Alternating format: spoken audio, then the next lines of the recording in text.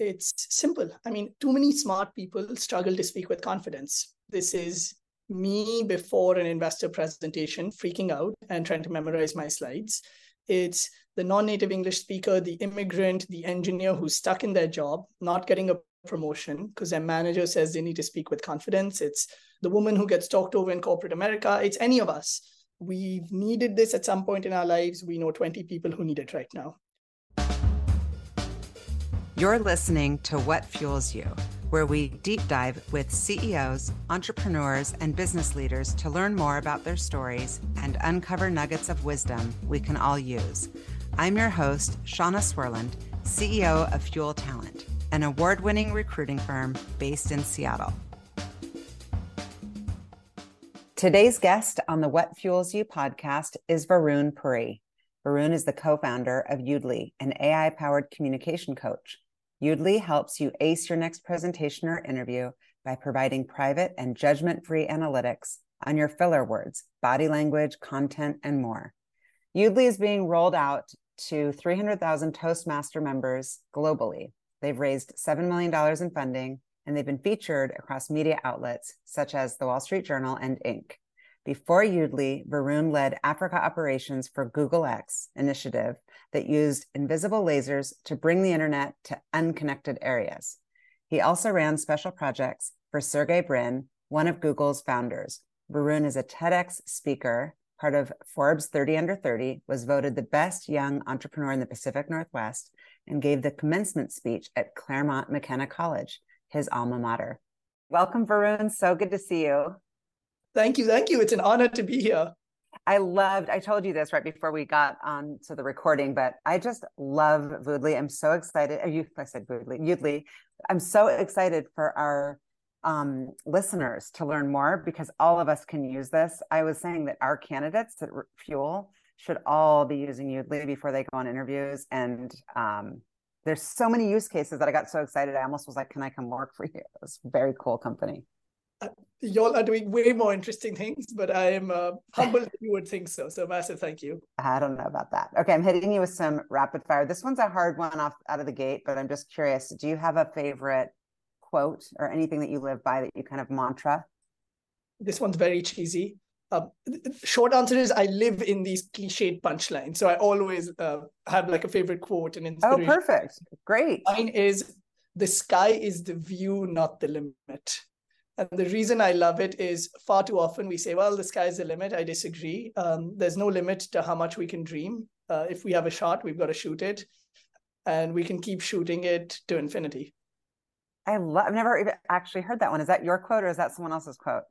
No, it's probably someone famous and important, but I've just monopolized You're it. You're famous and important. What is the first thing that you do when you wake up? Do not look at my phone.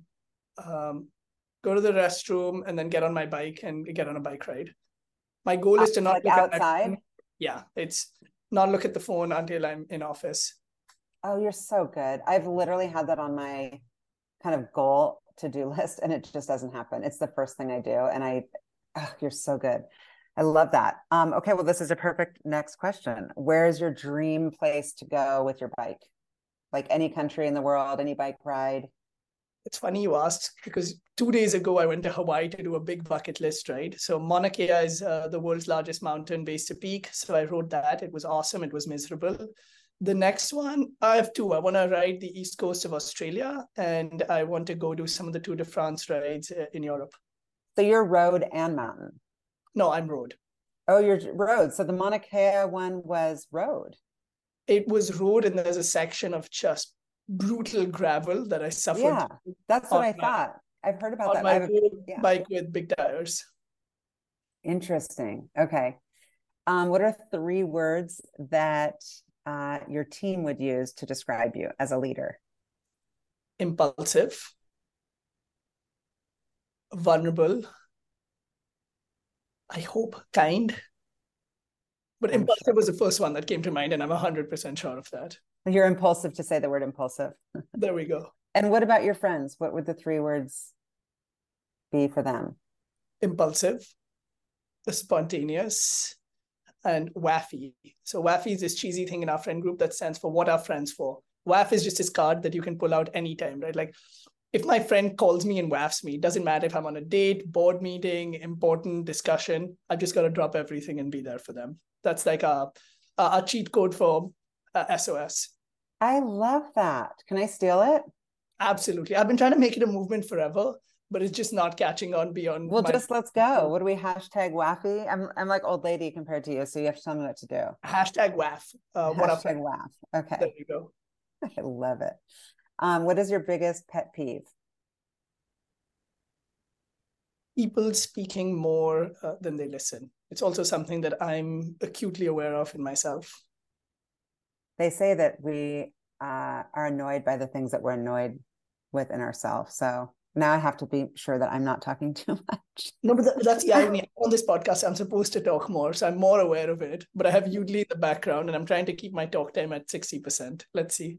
Well, no, you're supposed to talk more on this one. Since it just came out, I'm not sure if you're a big music lover, but I am. And I'm curious what your top 5 artists are in your Spotify list. Ooh, that's such a good question. Honestly, it varies. So Taylor Swift was in town, so I was obviously binging a bunch of her stuff, and I went to her concert. I've been listening to a lot of upcoming Hindi music recently. Here's a really cheesy one. Basically, startup life is punching me in the face. Every day I take a new hit. But I have all of these cheesy Disney songs that I used to pump me up. Like Shakira has this one called Try Everything from the movie Zootopia. Or there's another one by Sia that's not Disney. That's Unstoppable. And I listen to that on drives to my board meeting. So my current genre is pick me up songs with meaningful lyrics. It's like okay, I'm writing that down because I love that kind of stuff too. Music for me is everything as far as putting me into a mindset. Do you listen to music when you ride your bike? Or I guess you can't really do that since you're outside. No, I do that all the time. Music and books, yeah. Audiobooks. Wow. Do you ever ride on Mercer Island? Yeah, all the time. That's like my I'm over here. So you have to tell me when you come. I'll meet you for your après, whatever, beer or coffee or whatever you do. Listen, I have no shame. We work with you all to get our candidates, and your team will tell you that as well. So careful what you offer up. I'm all about it. I'm super excited to meet up with you.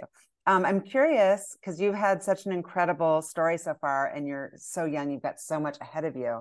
But when you were a kid and you think back, who was your hero? Growing up, my dad, for sure. My dad is a smarter, adulter, more respectful, more mature version of me. My name is Varun. His name's Tarun. He's lived in countries all around the world, like Indonesia, Milan, whatever, Bali, Jakarta, Milan, Amsterdam, Portland. And I'm just like, it's made him so worldly. And anything that I do well, he does a million times better. So I keep looking up to him. And what did he do, or what does he do that took you guys all over the world, took him all over the world? Yeah, so I didn't grow up with him. My parents are divorced, but I'm very close to my parents. He worked at a bunch of MNCs and just adventured. I want to be him. That's always been my dream. And I'm like, maybe there's still time, but I've lived in 3 cities, but to live in all those different countries, it's so true. We all need that to get, especially like the empathy for how everyone thinks among different cultures. But you grew up, I read that you went to high school in New Delhi. Is that right? Yeah. And how would you describe your earliest years? I also read that in middle school you had a lisp that to me is perfect for a Yoodli, and we'll get into it. But were you like confident and that was like kind of a little thing that impacted you? Because you come off extremely confident. Oh, in really? a good way. Oh, shoot. Okay. I mean, me in high school was what you'd expect of most high schoolers: awkward, slightly arrogant, a mess, not knowing what I want, a dorky chess player, but never good enough. I was a little insecure of my lisp when I had it in middle school, but I was always like a big talker. Again, I'm trying to listen more than I speak. I think I was like any awkward teenager, still figuring things out. The only problem is I'm still the same, just slightly older. I think it's even harder now. I have 3 teenagers, and I think it's very difficult now to be a teenager because every single thing is, real time recorded, and they're so confident despite it all. But I don't know how kids today are dealing. So chess, who taught you how to play chess? It's interesting. My mom took me for my first class. My mom and I took our first chess class together, and then I just loved it. You can get immersed on the board forever. I felt like I was learning with every new move. So I got really deep into chess. I played very competitively to the point where I got quite good, but not good enough to do that full time. And chess is just my happy thing now. When I'm sad, when I've had a bad day, when I'm low, I just play on the side. Do you play online? Yeah. That's great. Chess is very popular right now among teenagers. I don't know if you know that. My running joke is, so there's this Netflix show called Queen's Gambit. Yes, I was going to ask you if you've seen it. I was so into that. It's so frustrating. Essentially, in school, I used to play chess, and all the cool kids used to haze me and make fun of me because, like, the cool guys that play cricket and soccer, and then there was a girl who was cute, and she'd ask me, Varun, what do you do for fun? And I'm like, I play chess. That would just end things. Yeah, you're like, and game over. And game over. And then this Queen's Gambit show comes out, and now chess is suddenly the cool thing to do. And I'm like, I was cool before it became cool. Yeah, you're like, I was a visionary back then. And what were your superpowers? It sounds like not getting ladies was not a superpower. Not getting ladies was a superpower for sure.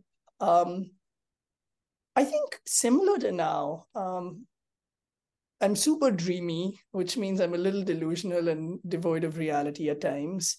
And I would shoot my shot, be it with the opportunity to come to the US or to try something new or to go for a chess tournament, debate tournament, whatever. Yeah. And you went to Claremont McKenna College, part of the Claremont schools. It's, I grew up in the US and Claremont's such an incredible school, but how did it even get on your radar from New Delhi? What was your process like to research colleges? Yeah, it's super interesting that you asked because nobody back home knows what Claremont McKenna is. It's a small liberal arts college. Back home, brand names are everything. I was hoping to get into one of the flashy sounding schools. I got rejected from all of them. The way I got here was, first, I wasn't smart enough to get into any of the engineering colleges in India. So that helped downsize a lot. Second, I had come to the US for a couple of summer programs. And I was just like, this is incredible. You're 17 and you can just dream. You want to start a debate club, you can do that. You want to join an intramural league, you've got opportunities. You want to do Model UN, there are just ways to do it here. And we didn't have those opportunities back home. So there's an organization in India that helped sponsor me and come here, and my parents were willing to help out as well. And that's what brought me to the US. And can you tell me a little bit more about New Delhi? I'm always fascinated by just culture and also just geography, like where people are from, and trying to kind of close my eyes and picture what a childhood would be like there. A good way of so Delhi's the capital of India. It's in the north. Think of it as a lot going on at all times. There's lots of sounds and smells and people and noises and excitement. It's the thing about India that really sticks out to me is the warmth and hospitality. And I struggled with that in the US. Look, I love life in the US, but it's still very individualistic. It's like me and maybe my nuclear family and, my job. In India, your success is how your family is doing and your broader community. And there's no concept of, oh, you bought me this banana, let me Venmo you. Things are shared. And that's what a lot of upbringing was like. And it's something that I'm battling right now, right? Figuring out life in the US while also maintaining my Indian values. This quarter life crisis is hard. It doesn't end. Sorry to share with you. No, but they call it quarter life. So I figured when you turn 30 or 35, it's no longer quarter. So then you're cruising. No, then you have a whole new set of shit that you're dealing with. Yeah. Oh. Yeah. So I like to hear about it because I think that some of these values are, I agree with you, are lost. And even as an American, I would say that they're lost, and they're so deeply rooted in various countries, and they're so beautiful. So I like to learn, and I think it's important for people to keep those values in mind when dealing with other people. How does that shape you when you think about how you want to impact your community, your company, your culture, your friends? Oh, that's a loaded question. I think in two ways. The first is I'm building Yoodli to help kids in India speak with confidence. I hope we make a lot of money in the process. But that's what gets me out of bed. And I think if we build something that can help folks who never had the opportunity to learn to communicate, empower themselves, that's really powerful. And I want to do that forever. The second piece of it is in my day-to-day, this backfires like 8 out of 10 times. I'm very much the guy where you give me a fist bump or a handshake, that just means everything, right? Like you give me a word, you're joining done. We've said we're going to figure out a way to solve a problem together. I don't care what like the paperwork says or what like the legal agreement is. It's very much a matter of principle. But I'm realizing corporate world doesn't always work like that. So I oftentimes see myself in this uncomfortable situation. Yeah. I have a couple of relatives who remind me of you when they're talking about dealing in business, that they're old school. They believe in the handshake, they believe in the word, and not everybody's like that. And so I have a lot to say about that. But I think that is also something that's kind of lost, that let's just, do what we say what we mean what, it's yes, 100% agree with you. So getting back to Claremont. So you decided on Claremont because you're flipping yourself shit basically and saying that you didn't get into these other schools, which it sounds like, I can't tell you how many people on this podcast have kind of sold themselves in that way, which as a mother of someone who's in college and another one that's about to apply, you realize like it kind of matters, doesn't matter. Like some of these other qualities are really, really important, like drive and focus. And like you said, the dreaminess. But out of all the schools that you had as your choices, how did you choose Claremont? Luckily, it was easy because I didn't have too many choices. Claremont was no brainer out of the ones I got into. But Claremont was super. I mean, it's a small liberal arts college. I came to the US on my own, lost at 17. Like they nurtured me and helped me figure out my identity. There are only 300 people in our class, so we all got really close together, right? The people you party with the night before, you see in the morning, and then you see the same person hungover in class, and then you're doing mock trial with them together. We all got really close. And I don't know what it's like for other immigrants, but for me, coming here at the time that I did, I think I needed some TLC. And Claremont was exactly the place to do it. And it's a super school, super curriculum. 20 out of 10 would recommend to anyone. One of my good friends from high school went there and loved it. And when you say that it was an easier transition than possibly for other immigrants, was it a time in your life where you were looking for, I got to find some other people from India to just have some sort of comfort? Or were you like, okay, like cold turkey, I'm going to try to immerse myself completely in a new culture? More the latter, actually. I think a lot of my friends who went to bigger schools tend to be lost because where do you belong? And then you stick to folks from back home.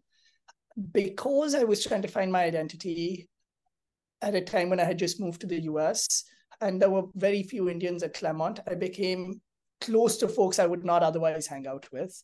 And we just aligned on the value stuff.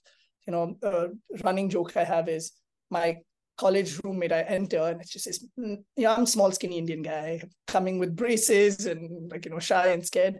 And I just see this massive shirt hanging in my room. I'm like, oh my God, what's going on? And then this guy rolls through and he's like 6'2", jacked football player, and like American football, not my kind of football. His name's Tyler, and he just rolls in with the entire football team. And I'm like, oh my God, I'm going to get beaten up. Like I've watched movies where they take the little Indian boy, put him against a locker and go boom, boom, boom. Anyhow, long story short, Tyler is my bestest friend in the world. We roomed together all 4 years. In fact, we roomed in a double all 4 years. And like a lot of my Claremont stories are stories like that, where I just became close to folks I would never otherwise hang out with. That's amazing and such an inspiration. Yeah, I love that story. And were you thinking when you came, like, I'm going to go to college for 4 years and then come back to India? Or was there a thought around what to do after school? The thought was first, let me get out of Claremont, right? I got rejected by all these colleges. I'm going to do a semester here and then apply. I didn't end up doing it. I fell in love with Claremont.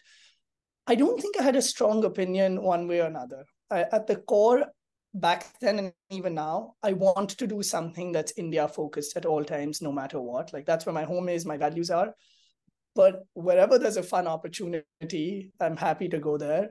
But I want to travel more. Like talking about my dad's story, I want to spend more time in different countries, and I haven't done enough of that yet. Yeah. And what did you end up studying? Studying is a strong term. I didn't study enough in Claremont, but I graduated with a degree in economics, but like bare bones degree. Yeah. My son's at Amherst College and he went there to study economics, and it's tough. Econ's tough. I mean, Amherst is very much like Claremont. It's a small liberal arts college. He's probably having a blast. Yeah, he is. He's loving it. You hear about some of these other schools that you're talking about, the shiny, flashy schools. where investment banking and, consulting come on campus and recruit out. Did that happen at Claremont? And it sounds like tech. I mean, you went right into tech. Did you know that was the direction you wanted to go? No, not at all. I mean, I think a lot of the liberal arts colleges have a strong consulting finance banking program. I fell into tech. Intuit had, this like hackathon event. My freshman year, Infosys, which is a large company in India, had this really cool internship program where they bring folks from around the world, like students from INSEAD and HBS, et cetera, and bring them to the Infosys headquarters for the summer. And I ended up doing that. And I was like, this is so cool.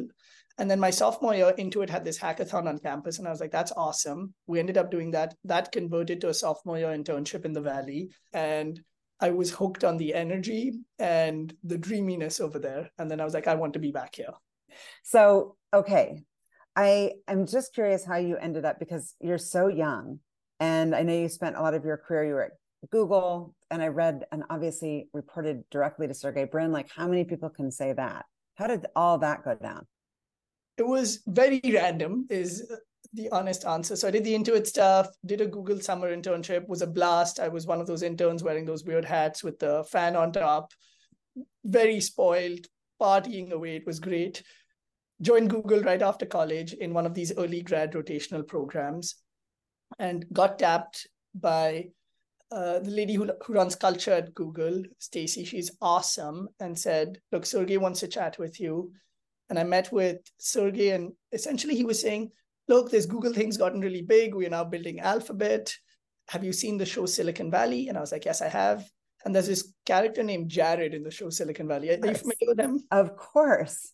So yeah, Jared's just this dorky guy who like cleans up the trash and writes a business plan and is like chief of staff to the CEO guy. And Sergey was like, Varun, I'm looking for my Jared from the show Silicon Valley. And I was like, Sergey, I hope I'm not as dorky, but I'm young, naive, and indestructible. Take a bet on me. So my role was to be a fixer, essentially. It wasn't assistant. It wasn't chief of staff. I didn't have a team. Sergey was doing his own things. I was the only person reporting to him. And it was just to be his hands and ears wherever needed. So every Monday, I would give him a report on, the little guy's take on what's happening at Alphabet. He would have one-off projects, like he's going to Davos. What should his talking points be? So then I'd run around and talk to someone important in the comms team and get that info for him. It was an incredible role. I think I got the exposure to how Alphabet works at a 7-dimensional level, how important the human element is. When I think about companies, I'm like, well, there was this one strategic plan and led to 5 strategic plans. It's not true. It's like people trying things, just being humans at the top. It was an awesome opportunity, learned a lot. Tell me, what are some of the key things that you learned there? During my time at Google or during the Sergey gig? Well, I mean, I'm kind of laser focused for some reason on the Sergey gig because it is, I think, an incredibly important role for high-level executives to think about. Just that person that's like the data dump of, and some key executives that we work with have this person. And I think that's a miss to not have this type of person that's smart and hungry and humble. And I'm curious what you took away from, I guess, maybe his leadership style and the culture overall. It's a good question. So here are examples of the kinds of things I learned. First off, it was incredibly lonely, and I was speaking to all of these role models, right? Folks I read about at Forbes, Wall Street Journal, etc. And I got to meet a lot of folks, some of whom were beyond inspiring. And I was like, oh my gosh, when I grow up, I want to be like you. I can see how you're in this position. Some of whom were just mean. Like, because I was a little guy, they would, talk to me a certain way or push me around. And I was like, hey, if I'm ever a big dog, like, I want to remember how to treat the little guy. So that human connection was very important. The second was, I couldn't provide to Sergey any novel insights or information. I'm like 22, right out of college. What do I know? Every Monday, I would give him a State of the Union of what's going on across the other bets. So the way Alphabet is structured is Google is kind of the alpha bet. And then there are other bets, Wing, Verily, Calico, or Google X, all of these other companies. And my role was to just give Sergey my candid take on what's going on at the other companies. There I learned how, in a one-pager, do I effectively tell him the things that I think are most important that are going on across the company. Now, I could talk about revenue projections and what I heard at some board meeting, but he already has that information. And quite frankly, that's likely not why he hired me. Again, this is me looking back. It was to give him insights that nobody else would. Hey, Sergey, did you know this happened at the company? Just a fun fact. Oh, by the way, employees are chatting about this at another stage in the company. And I realized owning the things that I had a unique vantage point on, which was what's going on at the other bets that nobody will either have the courage to tell you or think is important enough to tell you, like, let me own that. And I think that helped me learn what information to convey to whom and when. And that was pretty much it. Those are incredible things to learn, but did people start to treat you differently? Yes and no. I mean, it was really flashy on the outside, right? I'm the only person at the company reporting to Sergey. I'm not Sergey. I don't control anything. A lot of people reached out to me trying to get in touch with him. That felt kind of sad at times, and I felt like a little pawn in this weird chessboard. But I also got to meet a lot of folks who would never otherwise take my call, and that was incredible. And I think that got me to dream, saying like, "Hey, all of them have started companies. At some point, I want to give this a shot as well. Like, shame on me if I'm the guy who becomes a director at 30 at Google. Not that I was going to, but like that's not the dream I want to live. I've had this incredible opportunity. Let me go and try and shoot my shot with it." Would you say that you've always had the entrepreneurial bug? And at what point did you make the decision to make the transition? I was unclear through researching like how you even made the transition, like how'd you meet Allen Institute, all of that? So the Sergey role was based out of Google X. Google X is an incredible place. There are robots and drones and scientists and physicists, and it's just a dream place to be. I really wanted to land a job at X, but I had like 4 fewer PhDs than required. Sergey was awesome and said, "Hey, find a project that you like and we'll help you out."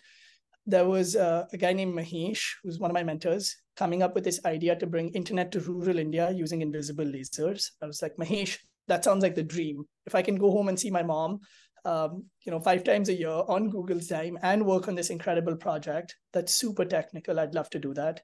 So did that for a while. I joined Mahesh very early on. So I grew with the team, buried the bodies, know where the bodies were buried, lived in sub-Saharan Africa for a while, setting up these laser boxes. That was awesome. And I think after doing it for a year and a half, I was like, okay, I really want to start my own thing. We all have our Achilles heels. Mine is immigration. So it was tricky to figure out how to do that.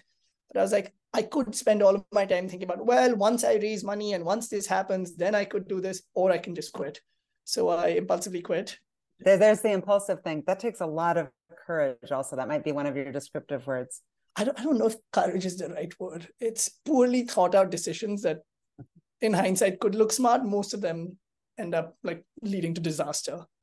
Anyhow, so I didn't want to be in the Bay Area just because I was like, I've been here for long enough. I'm literally a tech douchebag. I do the commute down to the South Bay. I live with my friends who are Twitter, Facebook. Like I'm dating folks who work in tech. Like I need to be a little bit more interesting. But I knew I had to be close enough to the Valley if I wanted this to succeed. And I thought Seattle was a great option. So how did you get introduced to Allen Institute? Was trying to figure out, okay, now I have this idea. How do I get money? I knew the person who ran the Allen AI Institute. And I said, hey, can you introduce me to VCs in the area, right? You're connected to a lot of them. And he sat me down. His name's Oren. And he was like, look, Varun, you can go and raise some money. Maybe someone will give you a little bit, but you have no idea what to do with it. I'm like, well, that's kind of right. And he was like, you know nothing about AI. I'm like, yep, that's also true. And he was like, why don't you come here as an entrepreneur in residence and we'll build a company around you. And more importantly, we'll teach you the art of company building and we'll help you with your immigration situation. So you already had the idea when you came? Yes. And tell me about your co-founder and best friend. Yeah, Isha's awesome. We both did the Intuit internship together our sophomore year. We were both the youngest interns there. Everyone was trying to get their return offer, but we were going back to college, so we weren't fast. Became really good friends. She was at Apple in the Bay Area. I was at X. During COVID, we traveled with our group of friends, doing the COVID digital nomad thing. We both wanted to start something. She's way more technical than I am. So I had the Yoodli idea. I was like, Isha, let's do this. And she was like, yep. So she left Apple, I left X, and we both moved up to Seattle and joined the Allen AI Institute as entrepreneurs in residence. And we're still here. Like You're still there. Yeah. I'm at their little room. Yeah. Oren is incredible. He's one of my favorite leaders for sure. I love that you're there. And so tell our listeners, once and for all, you've been talking about Yoodli, like what Yoodli is and what's the strategy behind it? What's the thought behind it?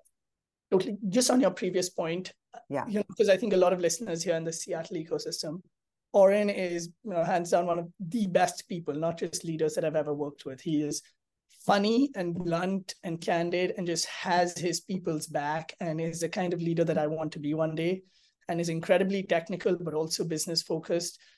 I was once going through one of my usual emotional breakdowns and like, Oren, hug, like this isn't working and that isn't working and we have no focus and I have 10 irons in the fire and my board says we need to pick one thing. And Oren was like, Varun, it's simple.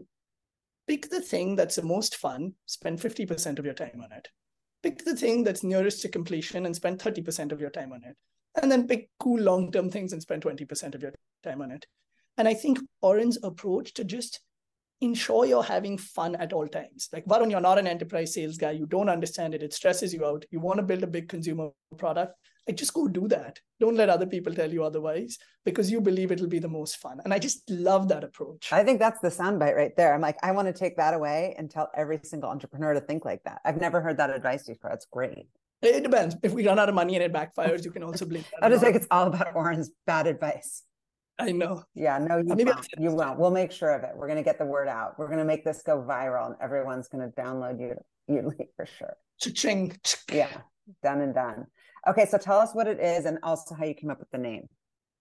I'll start with the idea. It's simple. I mean, too many smart people struggle to speak with confidence. This is me before an investor presentation, freaking out and trying to memorize my slides. It's the kid in India who deserves a surrogate job more than me, but doesn't schmooze hard enough. It's the non-native English speaker, the immigrant, the engineer who's stuck in their job, not getting a promotion because their manager says they need to speak with confidence. It's the woman who gets talked over in corporate America. It's any of us talking to a mirror, a camera, a stopwatch. We've needed this at some point in our lives. We know 20 people who need it right now. When I was at X, I was working with a lot of executives and I became their de facto speech coach. I'm by no means an expert, but there are like 5 tricks when you're speaking, right? Speak in the rule of 3s. Friends, Romans, countrymen, first, second, third, intro, middle, end, 3 little pigs, gold, silver, bronze, just do it, finger licking good. Like that's just a little strategy. Or when you speak in alliterations. Well, at Yoodli, we hire for confidence, charisma, and capacity. It just sounds smarter when you say these things in alliterations. So I saw myself repeating the same thing over and over again, in forcing folks to record themselves and watch themselves and cringe, no matter how weird it was. Like, oh my God, I look like this. I have a pimple. I hate my life, whatever. And then through that process, I said, I think technology can help here and it can help millions, hopefully billions of people. So that's the idea behind Yoodli. It is Grammarly for speech. It is Duolingo for speech. It's Peloton or Strava for speech. It is your private, real-time, judgment-free speech coach that gives you feedback the way your friend, your spouse, your coach would. Like, Varun, slow down, make eye contact. Your joke didn't land. Shut up right now. Without you feeling judged. And the idea is use Yoodli to practice your salary negotiation, your interview prep. Use Yoodli during your fancy podcast. How about a date? That's my real vision, right? Like, I'm on a date. Yoodli should be on my watch. It's only taking my voice and it should just say, Varun, shut up. Like, ask her about herself. Stop talking about yourself. Yes. It's the friend who kicks you under the table. Just being like, it's Isha at a board meeting with me saying, Varun, move away from this revenue slide. You are getting killed right now. Yes, 100%.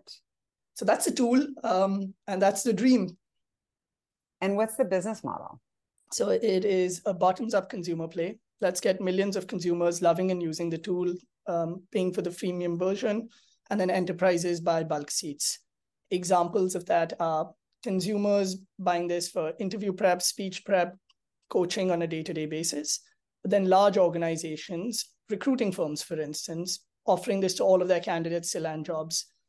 Coaching companies giving this to folks for L&D training, exec coaching, media training, sales coaching, career services centers and universities buying licenses for their students. So it's consumer, but leading into enterprise. You may have just said this because my brain started, like my ADD kicked in. I started thinking about all the ideas I have for you. But did you say sales orgs? Yeah, you I did. didn't, but yes, there's a big market there. Huge market there. I would love to listen to anyone doing sales and say, kind of, you came off cheesy or too aggressive, or you forgot to hit these key points. You didn't ask the client about themselves. You don't know anything about the client. There's so many use cases. And then the dating apps, there's so many of them. All those people who put their presentations together. I have a couple single friends and we joke, like, I'm like, oh, let me swipe for you. And I'm like, these dudes, I'm sure that men are saying this about women too, but I'm like, these dudes are horrible. Like, I wish I could coach them on how to present themselves. Seems like someone could analyze that. Anyway, it's kind of endless, the use cases. Totally. To the sales point, there's a really big market, but to be totally honest, that doesn't get me out of bed in the morning. There are enough folks helping sales teams. There are enough conversational intelligence tools. I want to bring that kind of coaching to the ordinary person who's doing sales on a day-to-day basis, like me convincing my manager for a raise, or you ensuring your team listens to you without you forcing them. And I think there's a much bigger market there, but time will tell. And also probably aligns with your values around the giving back and making sure that people who are otherwise not. Yeah, that makes sense to me. And so what are the most common use cases right now, and where are you directionally trying to take the business if you think about just short-term 2024? Yeah. Use case number one is public speaking. You have an upcoming speech presentation, pitch, come and practice with AI. So Toastmasters International, which is the world's largest speech coaching organization, has rolled this out to 300,000 members, millions of alumni, etc. The second is interview prep for obvious reasons. The third is exec coaching. Nobody will have the guts to give me feedback to my face. I do these one-off workshops that aren't really helpful and don't have any ongoing retention. And then the last is just folks who want to improve. Like, I have been told I'm too soft, or I've been told I interrupt people way too much. I don't know how to improve it. Now I can download Yoodli and use it on all of my calls and get reports on how I'm sounding. And this is just my assistant at all times. It's kind of what you talked about. Mm-hmm. What I do like about it too is that it's confidential, because some of these AI tools, they're so intrusive, and that it's private. It's not going to be recording the other, it's not going to be analyzing the other person, correct? Yes. And that's a strong product decision we've taken, right? Like, I don't want a bot joining my call and for me to explain to, my hiring manager, oh, and by the way, I'm getting coached on my speech coaching because I'm insecure. Yoodli is like my personal trainer. When I meet someone, they're like, Varun, how did you get those six-pack abs? And I'm like, just worked out a little bit. Don't worry about it. I would never tell them about my trainer. That's Yoodli. Totally. We've built it in a way that it only takes your voice. So you don't need the other person's consent. It's completely private, and it's both legal and ethical. Yes. And so do you get any pushback there? If there are people that are pushing back, what are the obstacles that you're coming up against? The biggest one is behavior change, right? People hate practicing. They hate the sound of their own voice. They don't have time for this. They hate negative feedback. We're creating a new category. That's hard. The second is, look, I don't think AI is going to be at human level performance, and that's not my goal. It's also why I'm working with coaches around the world as their assistant, right? If they're the accountant, we are TurboTax. But a lot of folks penalize us for saying, well, parts of your analytics are too tactical. Filler words don't matter, or the context isn't over here, or my emotion was different. And my answer to them was, yes, absolutely. Think of Yoodli as your report card or your thermometer. It'll give you diagnostics on how you've done, but go work with your doctor or your coach to figure out how to actually improve. I don't think technology should or can get the nuance to help you improve in ways that matter. So tactics of feedback is the second piece. Then there are lots of like small techie things. Like, we don't yet have a mobile app. That's an intentional decision. We don't work in other languages. We're a tiny team. So we've got a lot of roadmap stuff to do. Mm-hmm. And what about competition? To be honest, the biggest one today is your bathroom mirror. That's where people go and practice. There is nobody who is working on creating a category on speech coaching, at least to the best of my knowledge. Folks have done this in the sales world. Folks have done this with written word, with Grammarly as an example, but it's just so hard to do. There's so much context, and the technology is wicked tough. And is there any plan, or do you do anything with visuals? Yes. So Yoodli gives you feedback on 3 elements. The first is computer vision, eye contact, body language, how you look, your centering on screen. So that's the visual piece. The second is your word choice. So that's natural language processing, your repetition, filler words, non-inclusive language, etc. And the third is your voice, your pitch. Did you have upspeak, vocal fry? Did you talk too fast? Were you too loud? Some of these are still being built, but those are the three components of feedback on your delivery. And then there's stuff on your content, structure, etc. And would it be ridiculous to go over into the category around polish, like physical, like what you're wearing, or, you know, the colors were too loud, or you probably shouldn't wear so much jewelry, or, I mean, random things? It's a good question. I mean, the stuff we've been working with is, hey, your background is really confusing right now.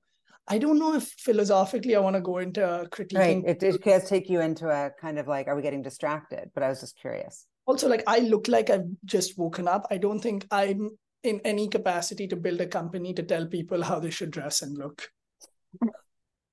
Well, all that matters is that you sound incredible, and I think you look great. But Thank you. So I'm curious if there are metrics, and I am now on Yoodli, and I'm trying to say, okay, I am giving myself a D, and I'm trying to get to an A.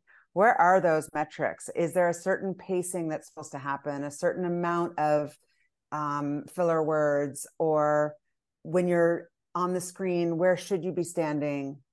Do you have all that? Or like, where do we know what we're going towards? Where is the North Star? So yes, we have thresholds for everything. Here's what typical conversational styles look like.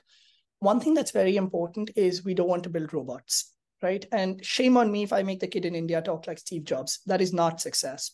Speaking, I speak pretty quickly, but I still think I come across as passionate, and that's just fine. The idea with these thresholds is to make you aware of how you sound, as opposed to forcing you to ascribe to a norm. As a result of that, Yoodli will give you numbers on how you've done, but Yoodli doesn't give you a score. And philosophically, I hope we don't go in that direction, right? If I tell the kid in India, you got a 5 out of 5, the kid's going to go and say, great, Yoodli told me I was a 5 out of 5. Why didn't I get the McKinsey job? Yeah. Instead, the same way a human would tell you, listen, you did a few things really well, you did a few things really badly, and here's what I would focus on. That's how we are structuring our feedback. And for individuals, who's the target, or who's the most common? I have so many things going through my brain. I'm trying to hurry because I know we have a time limit, but I'm curious, like, are people who are your generation more receptive to this type of feedback or less? It's a good question. We've got hundreds of thousands of folks using the tool across all walks of life. I mean, we have users in over 150 countries.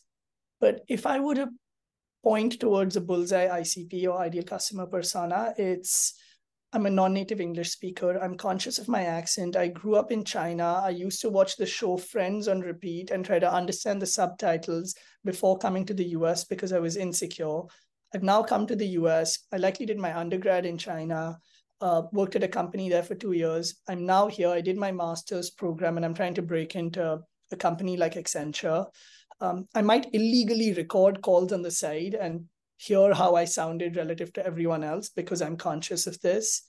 Yoodli is my coach. And I gave you a really vivid profile, not to stereotype, but because there are so many folks like this. And I picked on China as an example, but we've got folks with this same story. Could be from anywhere in the world. Yeah. And tell me about how you've incorporated games. Yeah, I mean, look, my dream, to be honest, like, forget all this speech coaching stuff. It's cute and fun. I just want people to have fun on Yoodli, right? Like, come to Yoodli, have a great time, and leave.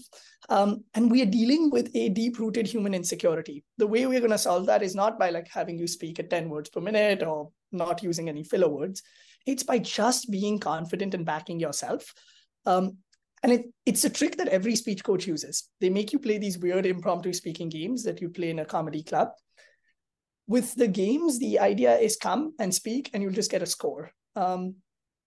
My hope is we build, Cards Against Humanity for speaking, or Yoodli is truly successful if I can get introverted college kids to play Yoodli games as a drinking game. That's when we know they've overcome their fear. And that's why anytime you use the platform, you will see games front and center. And what? That's just to train you? Yeah, just be quick on your feet. Like, the coolest people are the ones who just say smart stuff without thinking. Yes. Well, you're really good at that. Tell me about some of the partnerships that you're working on. Yeah, so in terms of partnerships, Microsoft is giving this out to 35,000 founders in their portfolio. Coursera has included it as part of their public speaking courses. Toastmasters is rolling out to 300,000 members globally. We have tens of thousands of speech coaches. Think of a speech coach as a sales trainer, a media trainer, a head of L&D, a freelancer, exec coach, an interview coach using it with their clients, hundreds and hundreds of universities using it with their career services teams. So it's still early days, but it's exciting to see the traction, especially with enterprises. And yeah, for folks on this podcast who are listening, feel free to go use Yoodli yourself. Go to Yoodli, upload one of your recordings, you'll get an analysis, and you want to help your team get better, reach out and we'll set you up with a bunch of licenses. It's Yoodli.ai. Yoodli. It's a weird name. How did you come up with the name? Oof. I'll give you the journalist story and then I'll give you the actual story. So the journalist story is, well, Yoodli is a play on the word yodel, which is a kind of voice exercise, and it has the two O's and the L, like Hulu, Google. It sounds techy. SEO was easy. The trademark was easy. That's the actual answer. The honest answer is this is a podcast. It's okay. I was in college and I was really drunk one night and I told you about my roommate, Tyler, and I was looking for him and I was like, Tyler, where are you? You do. Oh. And then it just got more and more hypish and became, yes. So in my friend group, anytime we see each other, we just go, in fact, I heard it at the end of all your stuff too. It's at the very end. It was like, it's my friend who recorded that because like we just do this for fun. Like when you're at a party and you're like, oh, is one of my homies here? And then someone responds with, I think your friend group sounds really fun. Yeah, no, we're all basically super nerdy and we are the only people we would hang out with. Anyhow, so when I started this company, I was like, I gotta name it something that'll get my friends to chuckle when they read about it. So I remember we were in the Wall Street Journal in a pretty prominent article, which was bucket list. I saw that. Go. No, this wasn't meant to be a brag. It's meant to be a story. No, but it is meant to be I get to brag. That's my job. But for you, friends called me and they said, I cannot believe grown adults who are quoting like CEOs of Microsoft are talking about Yoodli with a straight face. And I was like, let's go. You should be saying, let's go. That's incredible. 30 under 30 in the Wall Street Journal, the TEDx talk. We didn't even get to talk about any of this. This is all the braggy stuff that I get to talk about for you on your behalf. And like, I can just say, I'm so glad that you came to Seattle to start this business. We need more entrepreneurs like you. You make us super proud. And I'm curious for my last question for you. What fuels you? I mean, it sucks on a day-to-day. I'm taking face punches and, someone's unhappy at all times and we've got to figure out the money piece. And I don't know if we're doing well or not. But heck, I really believe if we do this right, we can help millions of people speak with confidence. And I just want to keep doing that. Like, I'm not a serial entrepreneur who's going to do 10 of these and exit the business. I want to take this to the moon or to the ground, and I'm going to keep pushing. And I think our team will as well, to like do good in the world with this. Thank you for listening to the What Fuels You podcast. If you'd like to check out past episodes to hear from more business leaders, go to fueltalent.com/podcast. And if you have a minute, please leave a review and rating on your favorite podcast app, or share this episode with a friend or colleague. Please share any feedback or interview suggestions for other guests by sending a message to podcast@fueltalent.com. I'm Shauna Swerland, and thanks again for listening.